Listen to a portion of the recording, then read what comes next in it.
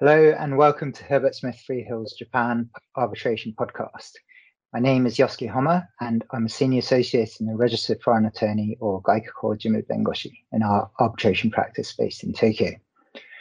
Today I'm here with our Head of Disputes in Japan and Tokyo Managing Partner David Gilmore and fellow partner Craig Shepherd, who specialises in construction disputes. Today we're going to briefly discuss key international arbitration-related developments from 2020. Many of the points that we'll discuss in today's podcast is covered in greater detail on our Global Arbitration Notes blog, which you can access from this podcast's webpage. So please do take a look there if anything is of particular interest, or of course, please feel free to reach out to David, Craig, or myself. I wanted to kick things off by noting that last year, 5 countries acceded to the 1958 Convention on the Recognition and Enforcement of Foreign Arbitral Awards, more commonly referred to as the New York Convention. These were the Seychelles, Palau, Tonga, Ethiopia, and Sierra Leone. This is obviously great for parties that have significant business with counterparties from those countries, as arbitration agreements can be included in future contracts, and there's more comfort that arbitral awards can be enforced in those countries much more easily compared to judgments issued by foreign courts.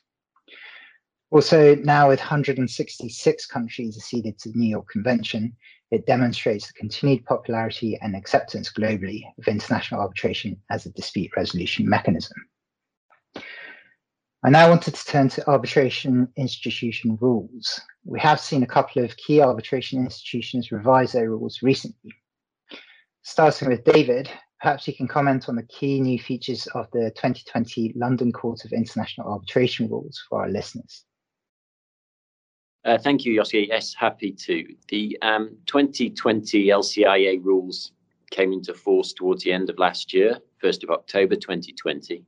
A number of changes, but perhaps helpful to look at 3 key updates that came across in those rule changes as follows. First, the new rules allow for multiple arbitrations to be commenced in a single composite request, and also expand the circumstances in which consolidation of related arbitrations may be available to parties. Secondly, the rules also confirm the tribunal's existing wide discretion in relation to all aspects of arbitral procedure, including now an express power to order early determination of claims, all counterclaims, which are manifestly without legal merit. And finally, there is also a move towards electronic submissions and communications as the default, and an express power for the tribunals to order virtual hearings. So in that way, reflecting the reality of many international arbitration hearings at the moment. Thanks very much, David. Turning now to Craig, the new International Chamber of Commerce arbitration rules also came into force even more recently. What are the key changes here? That's right, Yosuke, they did. The 2021 ICC rules came into force on the 1st of January this year. The old rules were, in fact, already pretty up to date because they dated just back to 2017.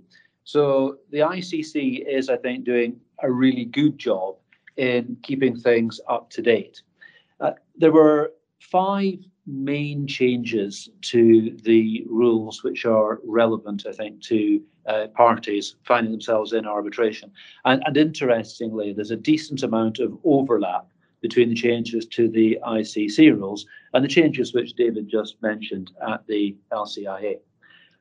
First, there's been a new provision for virtual hearings and a shift away from filing everything in paper. Second, the new rules allow the tribunal to limit changes to party representation, that's the lawyers that the parties appoint, when it comes to conflicts of interest. That may seem a little bit odd, but that's to stop the guerrilla tactic where someone looks to appoint a lawyer deliberately to create a conflict within the tribunal and so derail the arbitration.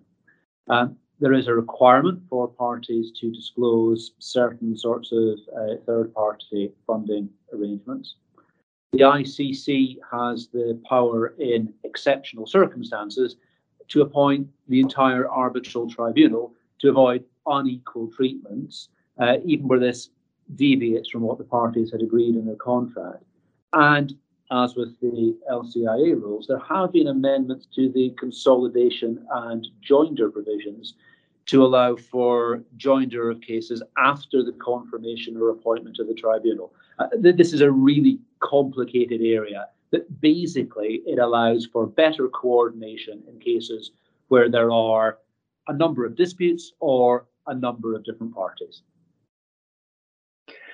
Thank you, Craig. David, what are your thoughts on what the revisions to these institutional rules signify for users of international arbitration? Well, it's clear that these recent revisions reflect the desire of arbitral institutions to keep their processes current and relevant for commercial parties, even as the demands on the arbitral process change over time. I think it's fair to say that the challenges to the typical arbitration procedure brought about by the pandemic are obvious prompts for change, but there are other relevant influences, including the growth around the world of markets for third-party funding in arbitration, a tendency for tribunals to make greater use of tribunal secretaries in an effort to improve efficiency and limit costs, and of course the increased use of arbitration in multi-party or multi-contract scenarios. Thanks, David. I now wanted to turn to our last topic today, which is the non-interventionist approach taken by the English courts, which is important for London-seated arbitrations. Now, the Judiciary of England and Wales recently published the minutes of the Commercial Court User Group meeting that took place in November last year.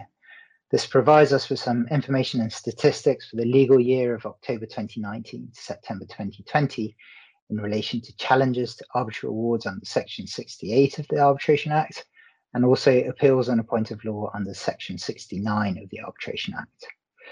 Craig, perhaps I can turn to you to discuss the Section 68 challenges to awards. What's the pattern that we're seeing here? Certainly. Let me begin by just saying how Section 68 works. Section 68 is the provision which allows an arbitration to be challenged for serious irregularity. The stats show that there were 16 applications to challenge awards under Section 68, which is a drop of 3 from the year before. As an arbitration lawyer, I think it is reassuring to see that the number of applications is so tremendously low. Not just the change from 19 to 16, but the fact that only 16 out of the thousands and thousands of English-seated cases that there are, only 16 resulted in applications being made. And of those 16, only one of the applications was successful, which I think goes a long way to show that the English courts are not interventionist. And the fact that everyone knows that the English courts are not interventionist means that people are not inclined to make applications if they have no merit. The one successful case itself, which is the Xstrata Cole decision, that was a very unusual case which turned entirely on its own facts, and I'm not sure there's a great deal that we can draw from it. And certainly there is no time to go through the case now. We do have an arbitration blog which sets out a summary of the decision. On the unsuccessful challenges side, there were a number of quite useful decisions reported, and perhaps the most readable of them all is in the case of ASA against TL, where the commercial court looked at an application and described it as being a challenge to findings where the arbitrator had taken a different view of matters contrary to the submissions of one party. And the court wasn't interested in that, seeking to attack an arbitrator's findings of fact for her evaluation of the evidence on the basis of procedural unfairness when there was none, said the court. So it fairly damningly threw out the application and said, basically, you can't come here and complain just because the arbitral tribunal reached a decision which was different to the one that you wanted. Again, we have an arbitration blog which discusses the decision, and ASA is well worth reading. Thanks very much, Craig. David, what about appeals on points of law under Section 69? Yeah, they're similar sort of levels. So there were 22 Section 69 applications that were finally resolved across this period last year, and that level is more or less in line with prior years' experience. The Commercial Court confirmed that the historical average is at around 5% of Section 69 appeals being successful. So there's a similar story here. That's an intimidating figure for appellants, and fully confirms the difficulty in bringing an appeal based on an error of law in an arbitration award rendered in London. To give you a flavour or an example, last year saw a rare successful appeal in the case of Allegro and Yela, where the Commercial Court disagreed with the legal analysis behind a GAFTA appeal board's decision that a shipper had repudiated a sale and purchase agreement by failing to provide an amended shipment schedule when that was demanded of them by the buyer. But for present purposes, it's noteworthy that even in this successful case, this rare successful case, the Commercial Court was obviously at pains to stress that the English courts should strive to uphold arbitration awards, reading them in a commercial and a reasonable way, rather than with a meticulous legal eye to pick holes, inconsistencies and faults in awards. So happily, it seems that the UK courts remain determined to resist any temptation to wade into reviews of arbitral awards and fully intend to uphold the arbitral process and its outcome wherever possible. Thank you very much, David and Craig. So international arbitration certainly seems a popular dispute resolution mechanism for international businesses, and it's encouraging to see that the English courts remain supportive of arbitration and the arbitral institutions keeping pace with the needs of its users by ensuring that their rules are current. If you have any questions at all about this podcast or international arbitration generally, please don't hesitate to contact any one of us. Thank you very much for listening to our podcast today.